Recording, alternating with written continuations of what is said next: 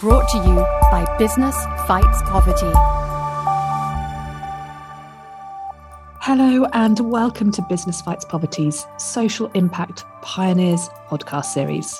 I am Katie Hyson, Director of Thought Leadership.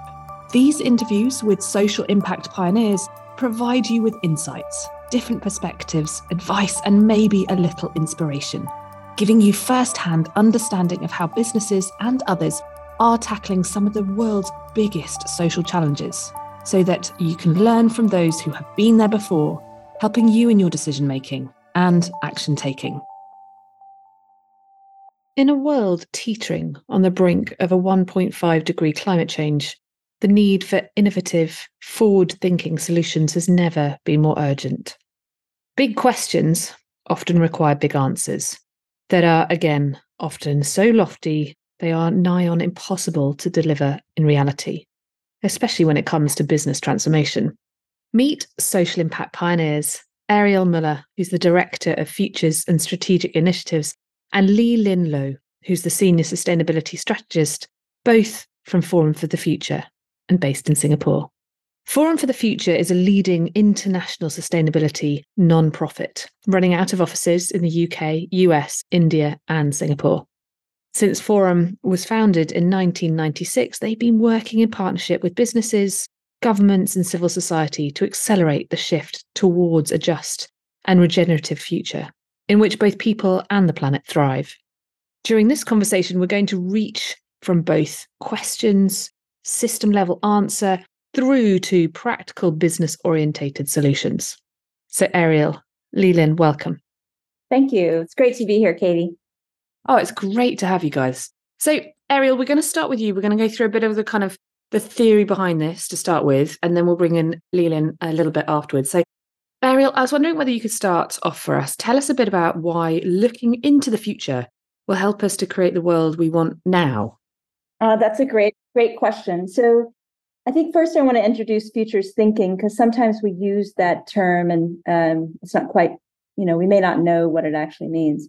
So in its simplest definition, futures thinking is noticing what we're seeing today, what is observable today, whether that's signals or trends, and then beginning to imagine or anticipate what might unfold because of what we see today. So it is a practice of imagination, of anticipation, and those capabilities in the context, I think, increasingly of the evidence that we're crossing over 1.5 degrees are really powerful in terms of opening up new ways of thinking, imagining the future that we do want, and figuring out how we can make decisions today in order to create that future.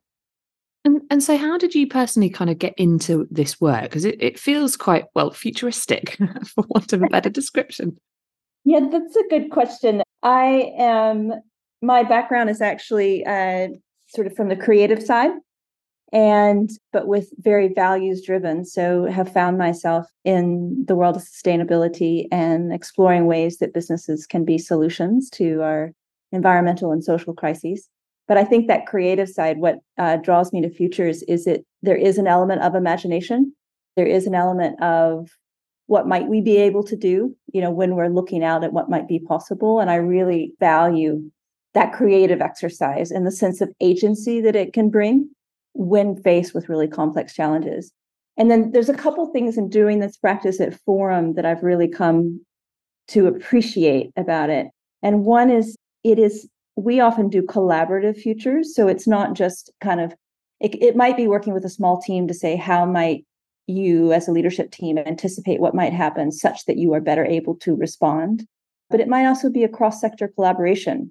And many of the challenges we face are systemic and no one company can solve them alone. So I've really appreciated the value of futures as a way for a group of stakeholders that may not always come to the table, or maybe just look across each other at the table versus collectively kind of looking together towards the future and saying, how might we address some of these challenges? And I think there's something about tackling some of these really hard issues that are really baked into our systems, that when you use a futures process, because you're looking a bit further out it sort of unlocks a type of imagination again when people are working together. And so I've really appreciated that capacity. And then another thing I've really valued is, so Forum combines futures thinking and systems thinking. And if futures is about what might we see in the future based on what we're observing today, then systems thinking is about what are the power dynamics and structural aspects that are delivering those outcomes. And so we'll do a lot of systemic diagnosis in our futures. And what I've come to learn is, if you are a futurist that hasn't done a system diagnosis of the current moment that takes into account the history that got us to this current moment, and you don't have an understanding of the kind of how power dynamics from the past are playing out today, then you almost undermine your future's capabilities. You might perpetuate some of the same injustices because you haven't done that type of analysis. So those two things at Forum have been something I've really come to admire, the kind of collaborative potential, and to sort of combining it with a historical and not, understanding the history as a way to understand how you might create a better future. Also, just not being afraid to ask the really big questions, and I guess hold that complexity and therefore uncertainty together. I mean, that brain effort alone is just massive, and therefore putting rigor around that process is so important. So, Ariel, you mentioned there a few times that sort of Forum for the Future. Tell us a bit about Forum the Future, but also the work you've specifically been looking at in terms of futures for sustainability. What have you been kind of looking into, and what are you finding? So Forum for the Future is a international nonprofit organization. And in 2023, we launched a new strategy that is focused on, recognizes that we are in these key transitions that are underway. And how are we approaching these transitions in a way that don't, a little bit like I said earlier, how we're approaching these transitions in a way that look at the power dynamics, make sure that we're delivering just and regenerative futures. So I'll give you an example. We could scale up renewable energy, and we do need to urgently scale up renewable energy. If we scale up renewable energy still based with an extractive or exploitive mindset, then we're going to perpetuate many of the challenges that that kind of got us into this position in the first place. So as an example of what our strategy is looking at is, when we rapidly begin to respond to the crisis and scale up these solutions, how are we making sure that we're looking at it holistically and systemically? We're looking at biodiversity, we're looking at land rights, we're looking at human rights. So it's that bringing a lens of quality to the transition versus just, we must change as fast as we can. We need to change in a way that is actually really transforming these systems, not just scaling them up as fast as we can. While I recognize that simultaneously we need to respond to this demand to transform quite quickly. In terms of the future of sustainability, it really takes that idea of this moment of transition as a starting point. And it recognizes that right now we're crossing over the 1.5 degree threshold. That was one of the pieces of news in the last year, is that due to El Nino effects, we are sort of, they say temporarily, it looks as if we are now crossing over that. And it really raises the question of, why is it that this inertia, why is it that we continue on the same trajectory? And why, if we think about it, we think it's most likely we might continue to do that. I'm not sure how, be interesting to know how many of your listeners feel like, yes, we're going to be able to flatten it, or it might be quite human if we maintain this trajectory. So one, it took that question and sort of said, what is it that might, how do we need to think differently about how we're responding to these crises? And it uses scenarios as a kind of tool to ask those questions with business. And I can tell you more about that in detail if that's useful. And then the second part of it is recognizing that if we are crossing over 1.5 degree threshold, that now we actually need to learn how to transform through crisis. So we have two objectives: transform our systems so they're more just and regenerative. And secondly, adapt to a changing climate where many of the things in terms of consistent weather patterns, and now we'll have increased natural disasters, are really going to change what the operating context for business. So it looks at those two things in this report because of the moment we're in. Oh my goodness. I mean, they're massive questions, but also to your point, Ariel, the challenge of understanding how we transform, as you say, kind of in a progressive way rather than just perpetuate or repeat past errors. Yes is the answer when you said you want to tell us a bit more about it. I would love to know a bit more. So what are the sort of big challenges that you're seeing? What are the changes? What are the trends that we should be aware of that you guys have been uncovering through this work that you've been doing? So I'm going to respond to that in two ways. One, what the report presents is we call them trajectories, and essentially they're sort of pathways that if we adopt a certain type of mental model or mindset in response to our environmental and social crisis, this is most likely what will perpetuate over the next decade. And this is a decade in which the imperative to transform is even stronger. It impacts, those people that are in their 20s now. In 30 years, 2060 is when many of these we're anticipated to cross over 2 degrees, and it gets much more acute. And this is the decade in which that happens. So the trajectories, as we call them, are these 4 kind of future pathways that explore, if we adopt a certain mindset, then how might the future unfold? And they're almost a teaching tool. They're almost a way to say, how can we use these futures trajectories as a way to have a different type of conversation? So one is fairly obvious, and they are based on what we see and the signals we see in terms of how business is responding today. So one, you'll have seen, or you may have heard in the US, there's increasingly from political movements actually politicizing ESG efforts and saying that a business saying that if a business begins to compromise their ability to deliver profit, which an ESG effort can do because it will take away from the bottom line on kind of quarterly reports, then it's actually not doing its fiduciary duty. So it's actually almost an adverse response. So that trajectory is called profit supreme. There's a second trajectory, which I think is what most businesses are today, which is, we call it shallow gestures. And it's with empathy that we call that, because it's recognizing that a lot of businesses are trying very hard to respond to this challenge, but we're not quite achieving the transformation that we need. And an underlying premise in that trajectory is because we're still working with an economic model that incentivizes behaviors to prioritize profit. So ironically, it's not much different than the first trajectory. The third is a mindset that says we can get out of this through tech. Tech, it's like I think most of your listeners would be familiar with this idea of technology as a silver bullet. And so it explores how that might lay out and what might we miss if we think tech is the solution. And then the third is about actually adopting what we propose as this just and regenerative approach that has to do with new types of business models, changing the goal of the business, changing the purpose of the business to really respond to the external context.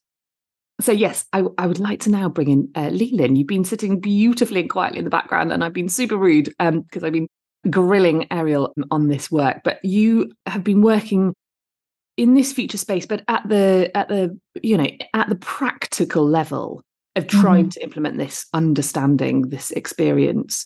Tell us what your work is like and what you've been up to, Leland.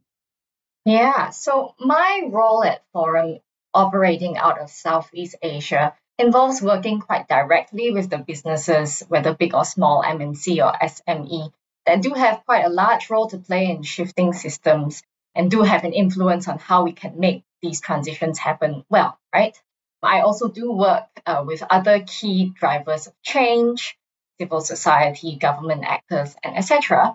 But I guess, what's important from some of the trends that we're experiencing and some of the trends that undergird the 4 trajectories that Ariel was speaking to earlier is that a lot of these trends, for example, disruption from natural disasters, drought that is about to kind of ravage agricultural land and agricultural practices, huge changes in patterns in migration, and to a certain extent increase trade regulations and therefore increase due diligence and reporting demands. Some of these trends are actually being experienced now. And I think a lot of my work paints a picture of how a lot of the a lot of these MNC businesses and even SME businesses, how they are experiencing this twin need, or these perhaps on the surface contradicting needs to adapt some of these changes and at the same time, have to transform quite radically, right? So I guess I might want to pick up on one of the trends that I just mentioned earlier in terms of increased trade regulations we're seeing coming out of Europe and possibly the US sometime soon. For example, human rights due diligence requirements being put against businesses and what that means for the value chains that they have operating across the world and their value chain partners. Well, there are deforestation due diligence regulations that are coming into play and will really shift behavior.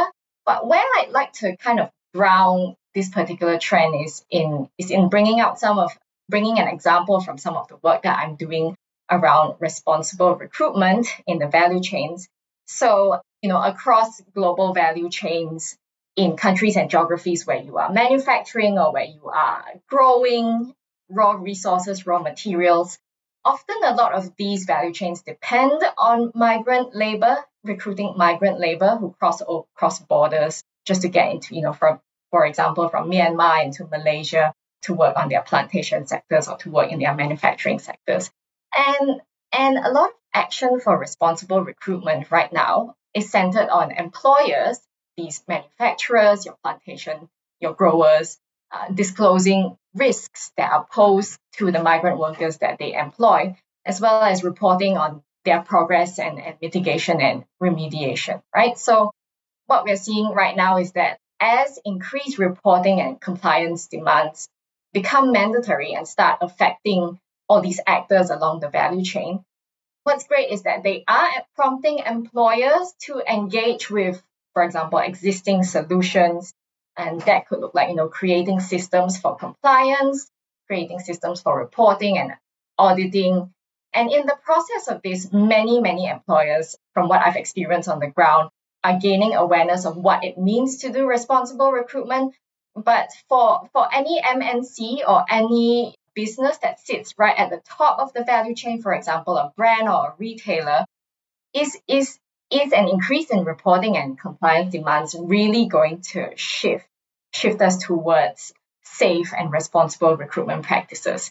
The jury is out on that, but we're starting to see a little bit of a shadow side of increased reporting demands in that, SME employers who may not have much resources to meet these reporting demands will simply focus or divert efforts to creating and maintaining these compliance systems when even though they, at the back of their minds, they do, from their experiences on the ground and what they have witnessed, they do know that these compliance systems and some of the mitigation efforts that are meant to be taking, for example, employer pays principles where employers have to cover most, if not all, of the recruitment costs.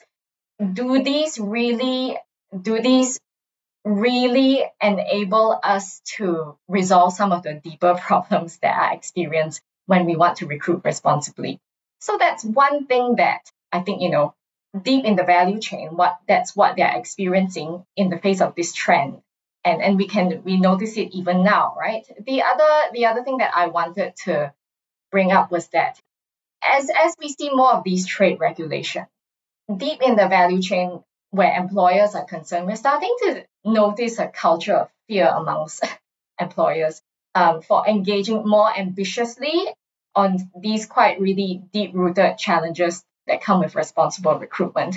And what that means is actually that while they may be working with external partners, NGOs, INGOs, consultancies to develop these compliance and reporting and auditing systems, I think there's a little bit of a glass ceiling, and they will not go beyond that in terms of really working with these partners to understand root causes and to develop solutions towards these root causes. I think there's a lot of fear, mainly because once you do start working with these partners in this particular way, what happens is that every value chain has irresponsible recruitment right now. I don't think there's any one value chain in the world where we can safely say that it's completely clean and completely ethical. So I think they are afraid that once you get into this kind of a working relationship with the rest of the change making ecosystems, a lot of your dirty laundry will come to light, and it has to come to light, right? But when that happens, and when that kind of is made public in a certain way, that's when trade regulations or specific trade bodies start slapping sanctions on them, and that is a horrible risk for their businesses. So yeah, I think hopefully from that example we can start seeing that some of these trends are creating ripple effects in your value chains, especially if you are a brand or retailer that you may not be noticing but are happening. Well, really a comment, I guess. I mean, as you say, that fear that's holding people back, and it is people, like, it comes down to the individuals and I speak from personal experience, having been in a number of big multinational companies and sort of being mandated to look after social impact, and yet actually it's so difficult to kind of hold that weight of responsibility with the sort of the need for the business to do business. I feel like when you're talking, it was a bit like my cleaning efforts. I'm the person, I'd love to clean round everything, and it looks on the surface lovely and shiny, and oh look, is my house nice and clean? And then you lift up the chair or the table, or pull back the bed, and you realise it's absolutely filthy dirty underneath. But how much effort and energy do you really have in order to be able to properly sort things out, not just for today, but potentially going forward as well? Leland, I wanted to absolutely dig further into that, because you talk such sense. I can totally, I've experienced what you're talking about, but I'm left thinking, okay, so how do we challenge this? How do we get brave? How do we work better with the system level, all the change agents we need to properly address this, so that, and this being lots of different issues, obviously, so that we don't keep just perpetuating the norm and just, as I say, just kind of clean round all the surfaces so it looks shiny on the outside, but probably is filthy dirty underneath. Yeah, there's something that you said earlier on about cleaning on the surface and how much effort it actually takes to deep clean, right? And so I think it's worth mentioning that, whenever businesses take action, or whenever, consultancies or civil society works with business to take action, I think a need that we're starting to see is actually to be able to multi-solve with the kinds of innovations that you're coming up with, or the kinds of interventions that you're putting into the system, right? And I think, the benefit of multi-solving, and when I say multi-solving, means, you do have to address some of the immediate risks with your interventions right now. But obviously there are these long-term risks in terms of, how drought and how migration are going to fundamentally change how your value chains are, for example, governed, how they are structured, how they are organized. I think what it means is that businesses do have to be aware and balance these two risks whenever they go into that innovation space, or that critical action space, so that they can be quite efficient with the kind of resources and investments that they are putting in. Yeah, and I was wondering if Ariel also had any other insight on this, because I could go on in terms of bringing more concrete examples of how we are working with business to go beyond just surface cleaning, and to have that courage to actually, face down the radical transformation that we have to make. But I really like to hear from Ariel in terms of what we're seeing businesses have to do. Thank you, Leland. I think it's like that first rule of Fight Club. But I think the first thing we have to do is actually be more honest and name these kind of really tough issues. Like, that we do have to do the deep cleaning or look at the root causes. So one way to do that is if you're an individual business, it's much harder. How do you do that as a collective of businesses so that no one business is holding that challenge?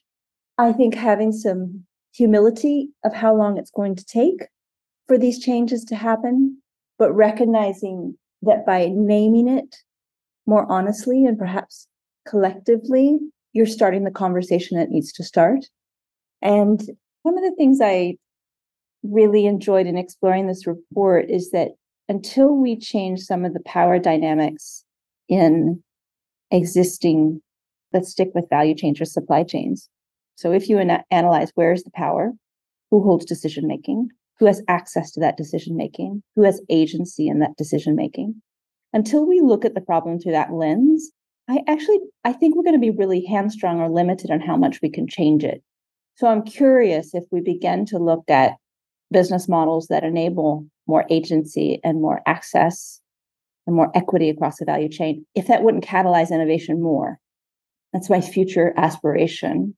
And I think maybe we're beginning to see that in some startup sort of different types of distributed models where those things begin to change, where they've just sort of started with a clean slate. Thank you very much for sharing those very pragmatic, I think, approaches, which is really important because actually, as we set out, they're huge questions that you guys have been asking and holding that complexity, but actually to then boil it down to, okay, so how do we move forward from here? And as you say, naming the challenge, working with others, recognizing how long it will take, and breaking those steps down is so vital. Leland, I wanted to turn back to you. I mean, what do you see? How do you see this work, this trends, this insight evolving? What do you see as sort of next for you? So what I'm seeing, especially for businesses, and this is something that we will have mentioned in the study as well, is that suddenly through the example that I brought on really, really early on, of how trade regulations and due diligence requirements actually kind of driving the risk of driving a risk prevention kind of mindset amongst businesses. But I think that's something that we see as a key thing to break, and certainly a lot of businesses have a role to play in that and can make that transformation internally as well. But what we do see is that there is a need to shift from a risk prevention to a more transformational mindset. For example, for when people are making decisions about value chains, knowing that a lot of the trends are going to change the shape of how, as I mentioned, value chains are going to be organized and structured. Especially when it comes to the labor that underpins value chains functions, a lot of decision makers, a lot of business leaders do have the awareness, and practitioners do have the awareness that these developments are going to happen, but there still exists incrementalism and reporting demands. But actually, when you realize how radically a lot of parts of the value chain or the system have to transform, I think that's when actually having a transformational mindset really early on can help you be quite efficient with how you invest your resources for change. And let me just bring in an example of what I mean by how radically, when you are noticing that your value chain needs radical change or radical transformation to happen, or it's going to be quite inevitable that radical transformation is going to happen. I think going back to my work on responsible recruitment and the scope of our study and the scope of our action inquiries actually in Malaysia, we're starting to see that the recruiting sector that services the value chains, the manufacturers in the value chains by facilitating cross-border recruitment, they have been asked to reform their practices over the past few decades, and they have been doing so. And so, a lot of them are becoming certified as ethical or responsible recruiters. But there is less, and I think a lot of this is, driven by the risk prevention kind of mindset. And there's no one actor that is driving this risk prevention mindset, but the system is causing this to happen. But what we're seeing is that there is obviously less pressure on, for example, recruitment agents reforming their own business models, which is actually quite key, or something that we're noticing is quite key, because what is coming down the line for this recruitment sector, whether they are in Malaysia or Nepal or Bangladesh or Indonesia, is that there are a few different factors and trends and developments that are coming together in a nexus that is going to put so much immense pressure on the sector. I'll just give you an example that, employers that used to rely quite heavily and work quite intimately with recruitment agents, now what's happening is that a lot of the best practice is telling these employers to do direct hiring. Don't go through the middleman. So a lot of squeezing out of the middleman is going to happen. this is warranted, right? Because at this point in time, also a lot of corruption challenges come from deep within the recruitment sector. And additionally, for some reason, a lot of recruiters aren't providing the kind of value of fostering trust between employers and potential employees. Other things I could bring up are that AI and mechanization might mean that the composition of the migrant workforce is going to change. And therefore, who the recruitment agents are servicing in terms of potential employees might change.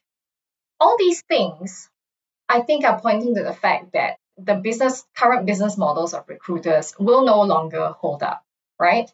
So if this level of transformation is going to happen and needs to happen down in your value chain, actually going back to the brands or the retailers or actors, can you really afford to be holding on to that risk prevention mindset where we just go, employers and recruitment agents, they just have to meet a certain set of criteria and, we will guarantee safe and responsible recruitment? I think that's probably no longer the case. But I think, what a transformational mindset that comes in really early on can help with is that when you are being anticipatory or collaboratively anticipatory, can you start identifying as a business what parts of your ecosystem of change actors, for example, if I'm a brand and I'm working with a whole host of employers, NGOs, civil society, and recruitment agents to ensure that one particular recruitment corridor, a few different recruitment corridors are safe and clean, can you identify which parts of these ecosystems of change actors might be blockers to the transition that should be happening? In the case of a brand, I would say, actually, you do need to start paying attention to the recruiter sector that services your value chains. And I think what's important beyond that is for businesses to see how they might actually play a role there, especially if you've identified blockers. And going back to what Ariel said earlier on, if your business model is under threat or posing a serious blocker to transitioning well, making transitions that enable ecological and human health, I think there is a need to start looking within the business and figuring out how to review your business models, but against this really long-term horizon. And thank you so much for taking us through that. And for anybody listening, if that has resonated with you, want to find out more, I'll make sure that I put both the links to the work that Leland's talking about, but also potentially to In Her Own Right, so that you can connect and find out more.